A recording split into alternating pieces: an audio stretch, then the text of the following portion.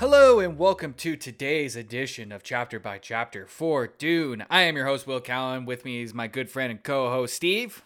Hello, everybody. Hello, Will. Hey, man. This chapter's fucked. Listen, Dune's been turning around. Dune's been moving, and I've been Duning. And after so many chapters of talking, I'm just loving what's happening now. The chapters are all just gushing full of fucking spice. Oh, so much spice, man. So much spice. What's the name that you have for this chapter today? My name for today's chapter is A Beautiful Spice Mind. Oh, to play on the perfect. popular Russell Crowe classic. Is that Russell Crowe? Beautiful Crowe. Mind? Yeah, I think that's Yeah. Russell Crowe. Yeah, I love this chapter. There's so much to dive into, and when I was writing my notes, this is the most amount of notes I've written for a chapter. But before we get into everything here, It's funny too because I wrote the most notes I've ever written for this chapter too. But then right before I started, I was like, "Fuck these notes!"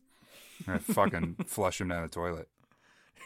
yeah, we're playing jazz from now on. We're no Is that what longer it's play following jazz? the regular Play structure. jazz. We're going rogue, everybody.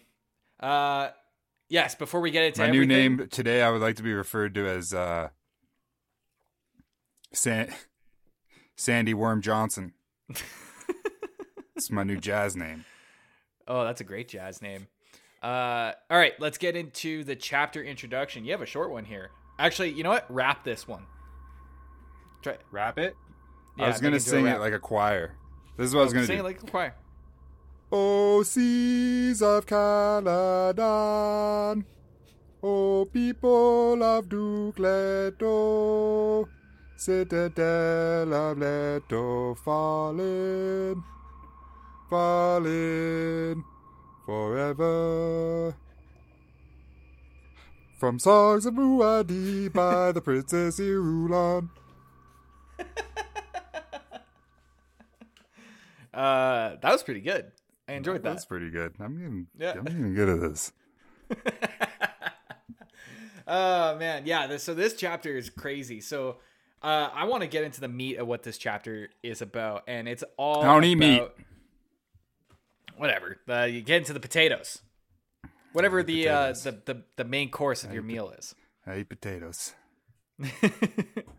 I eat meat. I eat meat too. Moving on. The big thing about this chapter here is Paul just coming straight to prescience. Like he's Straight no out longer of Caladan. he is no Young longer motherfucker named Paul. the young kind of whippersnapper that we met at the beginning of this book. He is like he's He's kind not of a an shy. asshole. She's not a shy little Timothy Chalamet. No, He's a definitely strong not. Chalamet. You know, I think that's like seeing this chapter. It's going to be really weird to kind of see. It's such a shift from Paul's personality, and like as Frank Herbert's writing the book, he's like building on it. Like he's building on this prescience. Like throughout this chapter, he's like, there's even like a line when he's talking about it, is like Paul reached another level of his prescience, like while he's having a conversation with Jessica, and he starts to see even more possibilities. So from this prescience, he's able to see all kinds of different futures. It's not the future, but it's like Possible. a bunch of possible futures. And I think it's really important to cover this part, is that he reveals to Jessica that there are Harkonnens. Jessica is a direct daughter of Baron Harkonnen. Yeah, so this fucked with me quite a bit. I mean, this is fucking gizzards in your chicken bowl. Yeah. You know? And I didn't know how to take it. I didn't even know what I read. This I had to one's check tough. what fucking book I was reading. You And know, it was Dune. But yeah, so they're related to the Baron. They're Harkonnen? they are direct offspring of Harkonnen, which I find also really In interesting what because way? Do we know how? the Jessica is Baron Harkonnen's daughter. Like straight up. Who's the mama? Some Bene Gesserit. Doesn't matter. Like like Paul even says this in the chapter, like Bene Gesserit, like the Baron sampled a lot of pleasures in his youth, and he allowed himself to be seduced by a Bene Gesserit, and the Bene Gesserit then bore gave birth to a daughter, who she just straight up gave back to the Bene Gesserit as a pupil. So we don't know who her mom is, and I don't think it actually even matters because she was just a tool for she's just a means to an end, that person, whoever she may be. And that end was Jessica, or like even further than that, that end was Paul. Okay. So Paul is not an Atreides. He is, like, from his dad's side, yes. But I think he's probably... Oh, yes, because, his dad is still Leto. Yeah. So Paul is both. So Paul is both. He even looks at Jessica and he's like, look at like my face and my bone structure. Like, haven't you realized that I'm 9,000 pounds? That's never fucking... No one's ever been concerned about that. Yeah, and then so the other pea in the kettle is that Jessica has a little baby Leto cooking up. A little baby daughter. And I believe it's in this chapter where like Paul in his prescience is able to tell that it's a daughter, and he's already named her. Like, her name is going to be Saint Aaliyah of the Knife. So is her first name Saint? No. Her name is Aaliyah. Which knife? Chris Knife? That I don't know. I wonder if that has to do with one of the chapter introductions that we read a couple chapters ago. Like, oh man, I can't remember what it's about. But is Paul even himself anymore, or is he just an overload of like spice prescience? That's the thing. Is like, I don't know. I feel like he's an amalgamation of like all the futures he sees, all the past he sees, and a lot of like Tool music. Yeah. Yeah, it's like if you put Schism on and just watch that part of Avengers Endgame where Doctor Strange has like 10,000 heads and he's like, la, la, la, la, la, la, la, la, la, la. And then you just loop that on like a 10-hour loop put on YouTube. Yeah. And you're just like, and you're on acid, you're on mushrooms, and you just like, you can feel. You don't even have to be, because you can feel your brain gushing at its natural spice and letting it juice you up.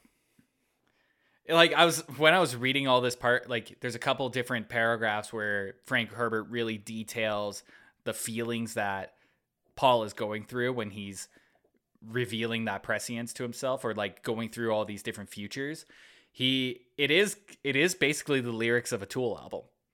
Like, spread your mind out thin, reach out to different realities and all these different things. I was like, this is a fucking Tool album. Start your own wine company. Make a vineyard. There's probably a future in Paul's mind where he's like, what if I just give up and just start making wine? He discovers James Maynard and he's like, man, this guy has it dialed in with the wine. He knows what am I he's doing? into. You know what? No one ever talks about that Arrakis is full of grapes. Grapes everywhere, but nobody's making wine. Nobody's making wine. Actually, that is kind of a fun fact. Is like, have you ever watched that? Yeah, I mean, we're getting off topic, but there's a documentary on Maynard James Keenan, and his vineyard is based in a desert, and people like laughed at him at the beginning because he was like, you can't have a vineyard in the desert, because he does it in Arizona or something. And they were like, got the sand grapes down there. Yeah, he's like, but I know the sand. I'm fucking Muad'Dib, bitch. He is Muad'Dib. Yeah, he is. So, and at the end of this chapter as well is he's also coming to terms, like he's also saying to Jessica, like, I'm not the Kwisatz Haderach. I'm not this. I am something else. I am something completely unexpected. So I am even though Moon Boy, and everyone's like, okay, yeah. She's like, okay, Moon Boy. He's going through. He's 15. He's going through. He just discovered David Bowie and My Chemical Romance simultaneously, so it's doing a really weird crossover. Yeah, he is. He's out there, and Jessica's just kind of handling this, handling all this.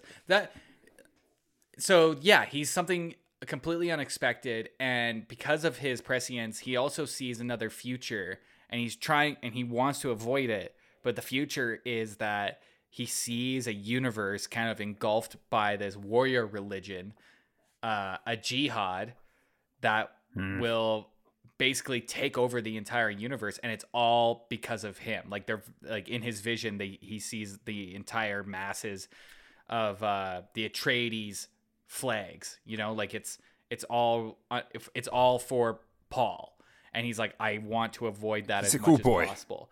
Ooh, there's a timeline where I turn into Hitler? Yeah. Basically.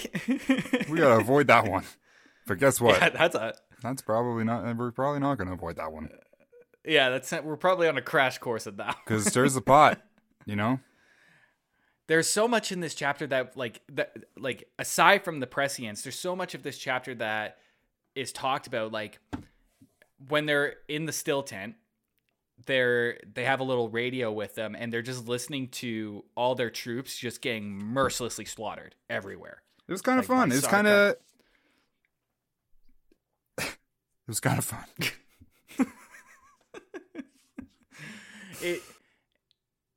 There's another, when they're listening to it, there's a good point here where they hear that Sardaukar are now dressing up as Atreides soldiers, and they're fucking up like the guild banks in Carthage, and I think Arrakeen as well. Like they're destroying the guild banks and I think the idea is to make it look like the attack that they're putting on the Atreides is actually a response.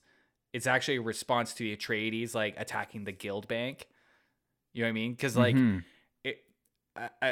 because when you just kind of attack a family out of nowhere using Sardaukar troops, or like even it's the Harkonnens or anything like that, doesn't look well. It doesn't look good. And I think this is just kind of an insurance plan just to make sure that like the attack that's happening is actually a response to the Atreides betraying the Emperor and betraying the Harkonnens. When in actuality, it's the reverse, baby. It's completely different. It's a flip-flop. It's a little flip-flop. Is this the... So there was a part where they were like where they started talking about all this stuff they had. That I wanted to go over. Yeah, here we go.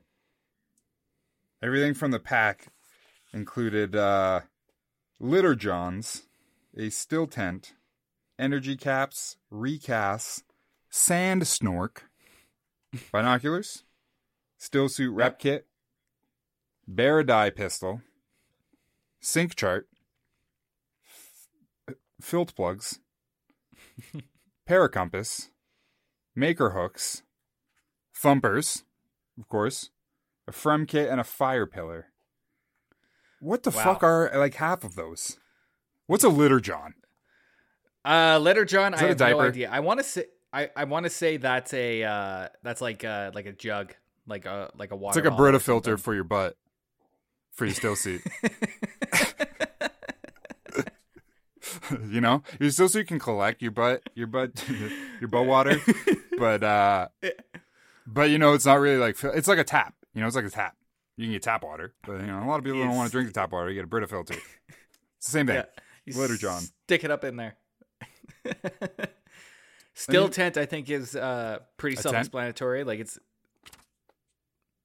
a tent? Yeah, it's just a tent that operates in the same way as a still suit. So it's like collecting moisture while you're in it from the air, from like what you're from what you're breathing and like just putting out in there. So it's collecting that. And it's probably like putting it back into your suit or something. Or you can take that water and like drink from it or whatever. And we got energy caps. Those are probably Red Bulls. Recast. Yep, that sounds about right. What's a recath? Fuck, man, I don't know. Recath? Like a catheter? For your peeing? Oh, boy. Okay. It's a Brita filter again. Sand snork. That one I like. What is a sand snork? A sand snork sounds like a fun little, like, I don't know, like a little type of bird that sits on your shoulder and gives wisecracks all the time. The whole time, you know? Yeah. Just make sand puns the whole time. And you're like, oh, sand snork. I think sand snorks are like, I think the still tents are like used underneath the sand. So you build your still tent underneath the sand. So you're going underground. And how you get your air is probably from a sand snork. It's a snorkel for sand. Snorkel for sand. Oh, man. Not as fun as my take, but... your take was fucking awesome. But I'll take it. We got binoculars. We got the still suit rep kit. I guess that's a repair kit for your still suit. Yep, that sounds about right. Baradai pistol. Do you know what Baradai means? No, I don't. Maybe it's like a super soaker, you know? Yeah, but it shoots sand. We got a sink chart. I guess that has something to do with the sinkholes and sand sinkingness.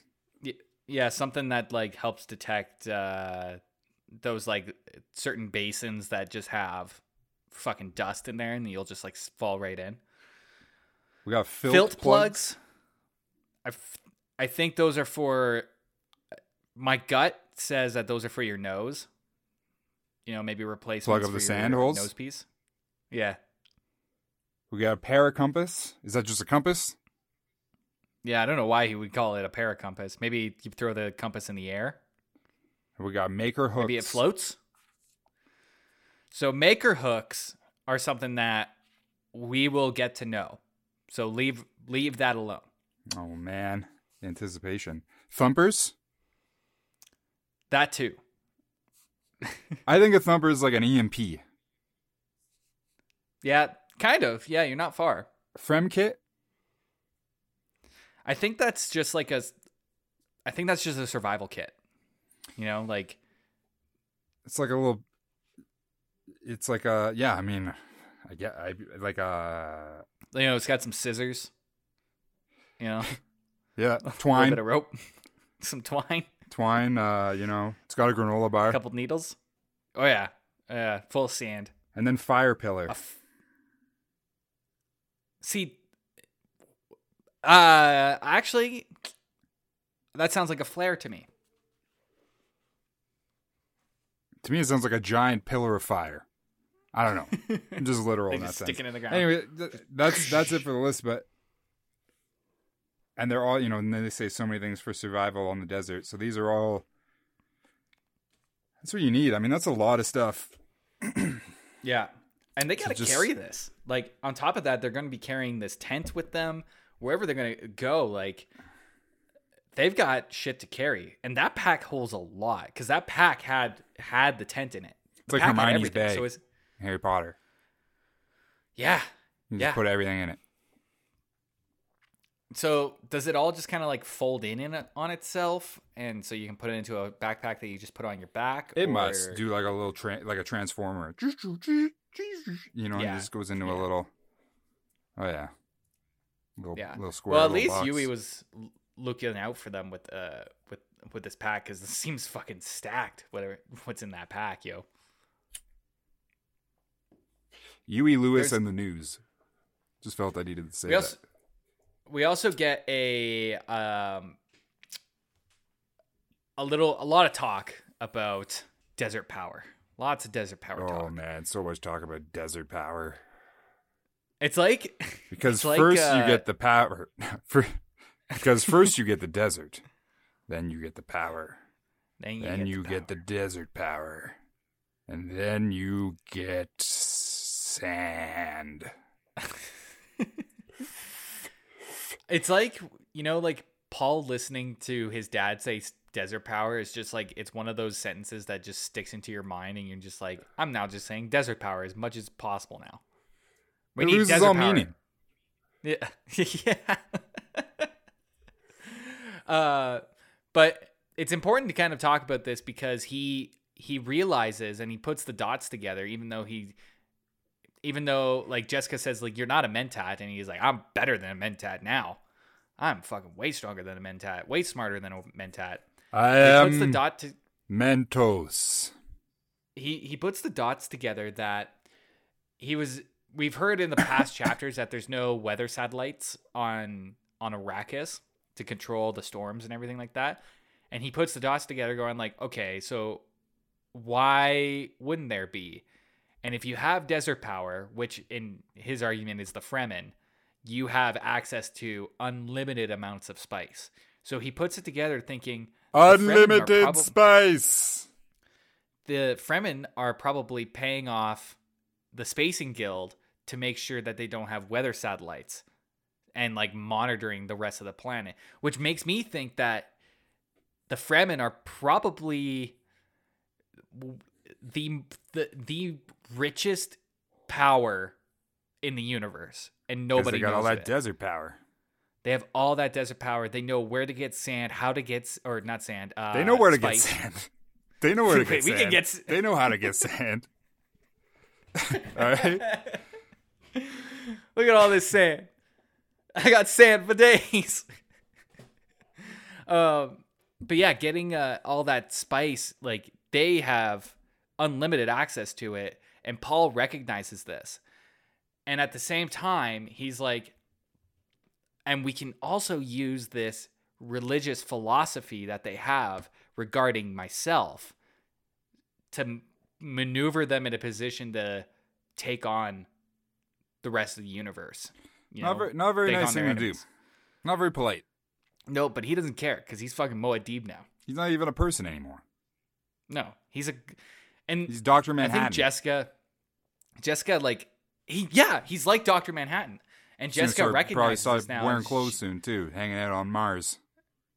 There's nothing that Jessica can do now to control him. Like, everything she knows, Paul knows as much, if not more than her. And he knows it before she knows. I think it is more. I think it is insinuated, if not outright said in this chapter, that it is more. Because there's even the part where he's like, she can't figure shit out. And I have. Yeah, because they're talking about Yui, and he's like, oh, I figured it out, it was Yui. And then Jessica, like, pretty soon after, was like, oh, I think it was Yui that saved us. Look at this note. And he's like, you dumb bitch. Of course it was. Who else do you think it was? Josh Brolin? Yeah. I don't think so. Yeah, you think it was him? It's also worth noting here. Do we know what happened to Gurney in the attack? No, we don't. We don't know what's happened to Gurney.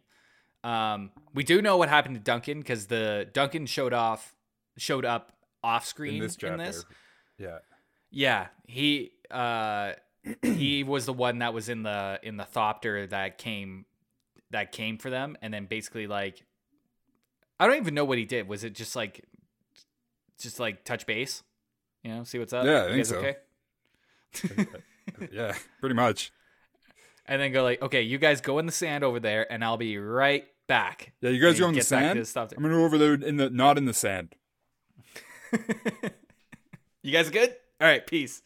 And then it's just Jason Momoa running through sand. He has a Thopter. He's flying around. Yeah, but I bet you in the movie it'll just be Jason Momoa fucking running through sand. Probably, yeah. I saw an interview with Jason Momoa talking about Dune, and he's like, I do a lot of running. I do a lot of running in sand in this. I watched this movie the other day that Jason Momoa was in. The Bad Batch is what it was called, and he had Miami Man tattooed across his chest in giant letters. And it was beautiful. It's a beautiful sight. I love that guy. I hope he fucking has that same tattoo in Dune. I think it's a real tattoo. Yeah, it's definitely a real tattoo. He'll probably like put it into his contract to put his like arm tattoo because he has that like checkered arm tattoo on his like. Yeah, because that one was in the movie I watched. Yeah, and it's also in Aquaman. In fact, they do like they expand on that tattoo a little bit in like the Zack Snyder Justice League. or like in Justice League, like they expand on that tattoo to kind of cover him a little bit more. What's the deal? I mean, it's way off topic, but what's the deal with that Zack Snyder Justice League? I feel like I've been hearing things about that movie for like 3 years, and I see like headlines all the time that are like new trailer for Zack Snyder Justice League, and I'm like, who cares about this? What does this even mean? The hardcore DC fan group, which I think is like way more powerful than you and I have any idea. They got desert. I think power. They got desert power. Yeah. They got Aquaman power. Listen, I love DC and all that, and I get like it's a recut, right? It's supposed to be better because that movie, but it's dumpster fire. It's not just a recut. So like Zack Snyder's original plan was to cut the Justice League movie into 2 movies, I think, or something like that. Mm-hmm. And but Joss Whedon came in and he's like, "Fuck that! We're just making one like 2-hour movie, and that's it." And I don't even think like Zack Snyder was even fired. I think it was he was dealing with a personal tragedy. Yeah, so he had was. to step away. So, Joss Whedon came in, cut the thing down to practically nothing, and like you said, it's hot garbage. It's not a good movie. They try. It's got that great scene at the beginning with the reshoots, though, where they terribly CGI out Superman's mustache, Henry Cavill's mustache. Oof, it's that's real a bad. sight. That's a sight to see. Yeah, so then the new one's a whole new movie. They add 150 minutes onto the new movie. Oh shit! 150 minutes, and apparently this was all shot like before Joss Whedon came in. True. Well, it doesn't mean it's going to be good. Anyway, it doesn't mean it's going to be good. Back to sand. Back to desert power. Yeah. Duncan fucks off in a helicopter. Paul's listening to Tool, and he realizes that he might. There's a possibility he might become Space Hitler, and it's not good.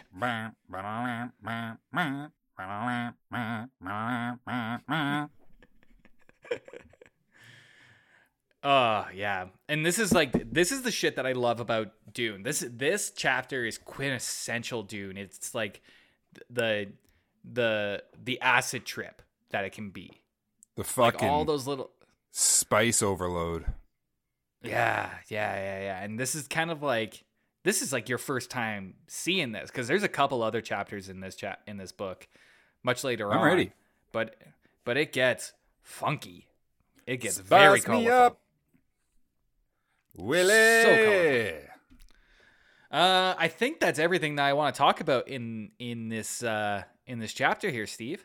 Well, yeah, I mean that's pretty much all we got for today.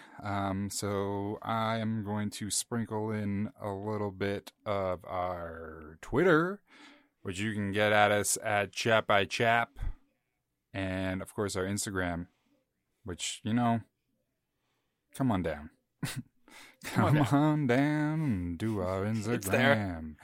It's open. At Chapter by Chapter Podcast. It's free. It's got desert power. It's got desert power. It's got dessert power. But yeah, that's it for today. And we'll be back tomorrow for chapter 22. 23. A little book called... And we'll be back tomorrow for chapter 23. No, this is... Oh yeah, this is chapter 22. Fuck, this is all going to get left in now. God damn it. And we'll be back tomorrow for chapter 23 of a little book called Dune.